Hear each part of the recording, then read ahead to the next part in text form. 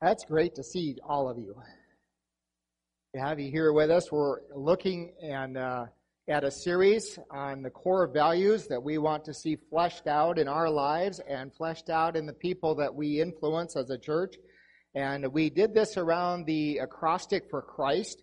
And so last week we started and looked at the word compassion, because compassion is something we want to be noted for. Compassion is something that we want to develop in the people that we influence. The second letter, H, we've designated the word honor, and that's what I'm going to be preaching on this morning. And then there's R for responsibility, I for inspiration, S for scripture, and T for truth.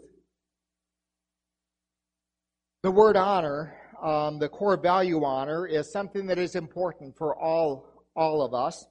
But I suppose this morning, because being men of honor is something that has been almost all but destroyed in our American culture, and I just want to say that honor is something that has to be reclaimed in our culture. It has to be reclaimed for the survival of our nation, for the survival and the health of Christianity in America.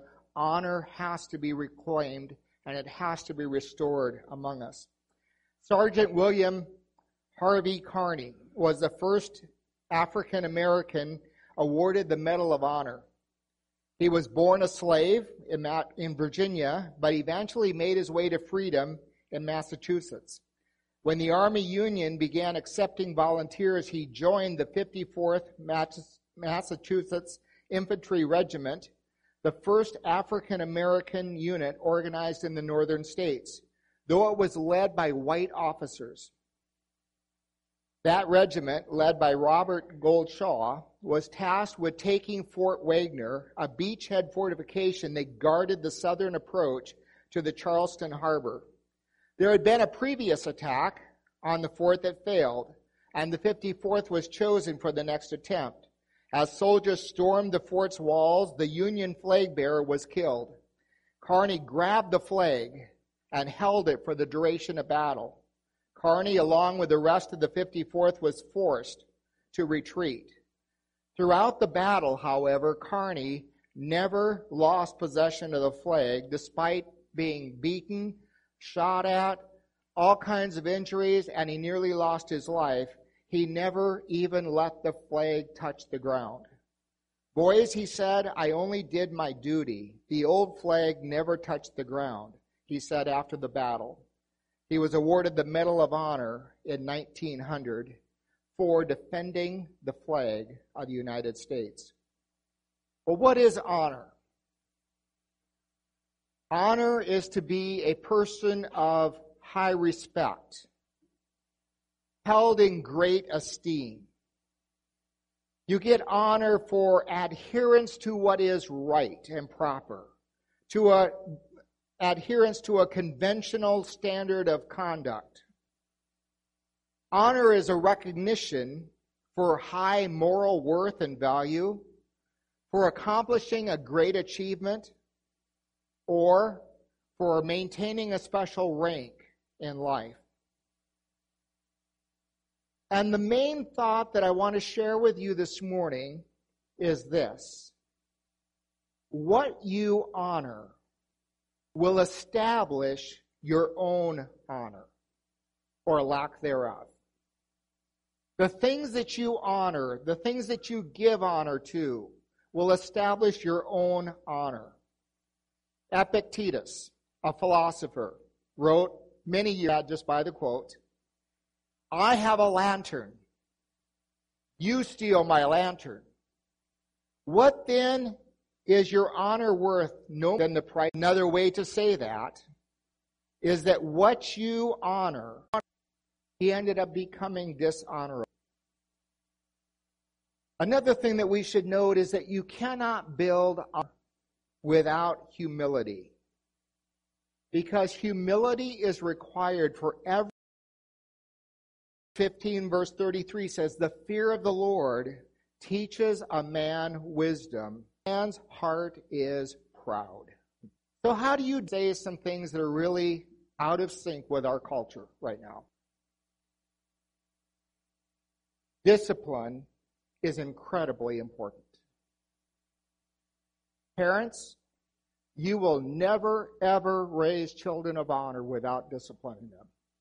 It is impossible to do. And scared of getting disciplined by the state or, who knows who all, if you discipline your children. And I'm not talking about child abuse, but I'm talking about some old-fashioned good discipline. If your child never gets said no to and never has consequences for their actions, you can count on the fact that they will not have any honor when they grow up. It is impossible for undisciplined children to grow up and become honorable adults. Absolutely, incredibly impossible. And I'll guarantee you all those rioters and protesters were raised without a lick of discipline.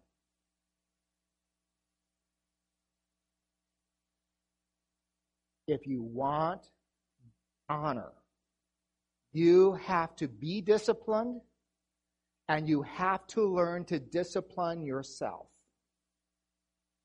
There is no youth that is going to become an honorable adult unless they develop the ability to discipline themselves and make themselves do things that they don't want to do, like show up to work on time.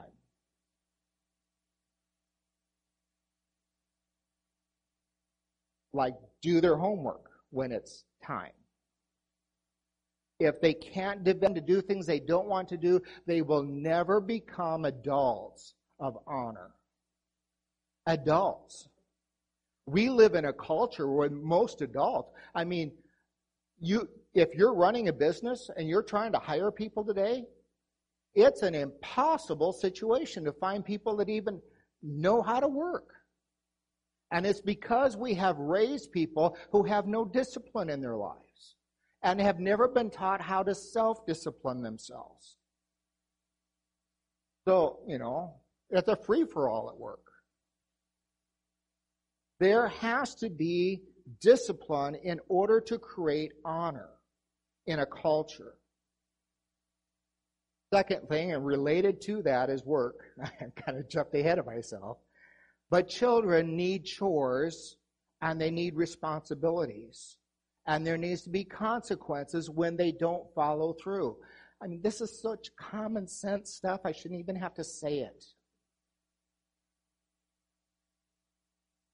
Teens need jobs, sports, or music, something that they have to be accountable to, that they have to work at, that they have to discipline themselves with. If they're going to become adults who are honorable, those are the kinds of things that carry those things and make them. And they have to learn to work in situations that aren't all that great and still smile and be cheerful and be on time and learn to be content in less than ideal circumstances. And that is something that our culture has just pretty much lost today. But I'm telling you that as Christians, we must be the people who set the example in our culture. No one else is going to do it. If we don't do it, if Christians don't rise up and provide some honor in our culture, we are lost. And we will not survive as a culture unless Christians provide the way to honor in our culture. A third thing that we have to do to really develop honor is tackle challenges. There's a German proverb. It is little honor to the lion to seize the mouse. We want everything in life to be easy. There is little honor to the lion if all he seizes is a mouse. We have to train our children. We have to train our teens. We have to model it as adults that when tough things come our way, we tackle those challenges. We don't back away and run for the hills. There's a great quote by Walter Lippmann. He has honor if he holds himself to an ideal of conduct, though it is inconvenient, unprofitable, and dangerous to do. That's that Sergeant Carney. I mean, it was not convenient for him to stand there and hold that flag. It was not profitable for him to stand there and hold that flag, and it was plenty dangerous. He about lost his life doing it. But if we want to produce a people that have honor, we have to be able to take on challenges and tackle them. Do you remember David? The Israelites were out there. He was 17 years old, and he went to visit his brothers on the battlefield. And Goliath was coming out every morning and shouting, taking God's name in vain and whatever else. And he was out there shouting at the Israelites. And what did the Israelites do? Every morning they went out, listened to him rant and rave, and then they ran back to their tents and cowered and whimpered. David looked at that and thought, that's an uncircumcised Philistine. What are you guys running from? And yes, Goliath was three times his size and all of that, but he didn't care. He went to King Saul and he said, when I was younger and smaller, there was a lion that came my way and I killed the lion. And then there was a bear and I killed the bear. That uncircumcised Philistine is not going to be any different. It was because David had built, even as a young man, into his life, when a challenge comes, I don't run from it. I tackle it. And the only way to become people of honor is not to run from every challenge that comes our way and every difficulty that comes from our way. The way we become people of honor is by standing up and saying, God put this challenge in front of me. I must be the one to handle it. And I need to depend on Him, but we are going to win this and take this challenge on, and we're going to conquer it. As long as you run back to your tent every time a challenge comes, you will not become a person of honor and respect. Another thing, if you want to become a person of honor, is you have to stand for real truth and real justice. George Washington said, the best and only safe road to honor and glory and true dignity is justice.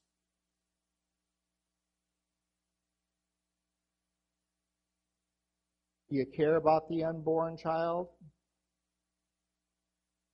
Do you care about people who are being trafficked, children, stolen, trafficked, for ungodly men to abuse? Do you care about injustice that happens throughout our society? If you want to be a person of honor, we can't always just be silent and quiet in the face of injustice, in the face of things that are simply wrong in God's sight. Another thing, if you want to be a person of honor, is you have to avoid anger and strife. You take your stand against injustice, but you avoid anger and strife. Proverbs 20, verse 3 says, it is to a man's honor to avoid strife, but every fool is quick to quarrel. I don't know about you, but I don't know anybody who's got a hot head that has a reputation for honor.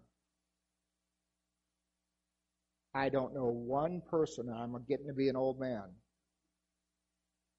I do not know one person with a reputation for having a hot head who is held in high honor. The last thing in developing honor that I want to mention this morning is that we simply have to put our trust in God. True honor, John Bevere says, is an outflow from a heart that fears and honors God. 1 Chronicles chapter 29, verse 12 says, "Wealth and honor come from you. You are the ruler of all things. In your hands are strength and power to exalt and give strength to all people." Psalm 62, verse 7 says, "My salvation and my honor depend on God. He is my mighty rock, my refuge." Psalm 84:11 says, "For the Lord God is a sun and a shield. The Lord bestows favor and honor. No good thing does he withhold from those whose walk is blameless." Lou Gehrig was a great baseball player, well loved by many fans. He was nicknamed the Iron Horse. He was a strong and talented athlete. And he lived in a day when our sports heroes were people of great honor. Lou had honor through the discipline of sports that helped him to have honor in the greatest test of his life. He was struck, you know the story, he was struck by a slowly debilitating form of spinal paralysis. Some would have reacted to that with bitterness, some would despair. When Lou Gehrig realized that where his life was headed, he stood to give a farewell address to his fans in Yankee Stadium. He taught America about grace under adversity after listing the blessings of his life, his parents, his wife, his teammates, and his many good games.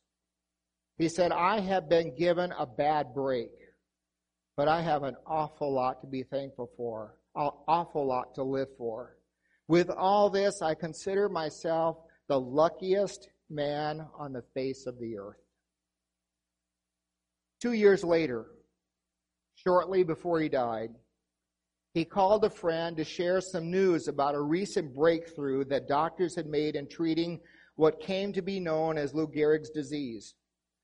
He explained that 9 out of 10 patients given a particular medicine had improved. His friend caught on to that real quick and asked Mr. Gehrig if he was one of the 9. And Mr. Gehrig replied, "Well, it didn't work on me. But how about that for an average? 9 out of 10. Isn't that great?" Today, the disease is named after him. There was a man of great honor in the face of adversity.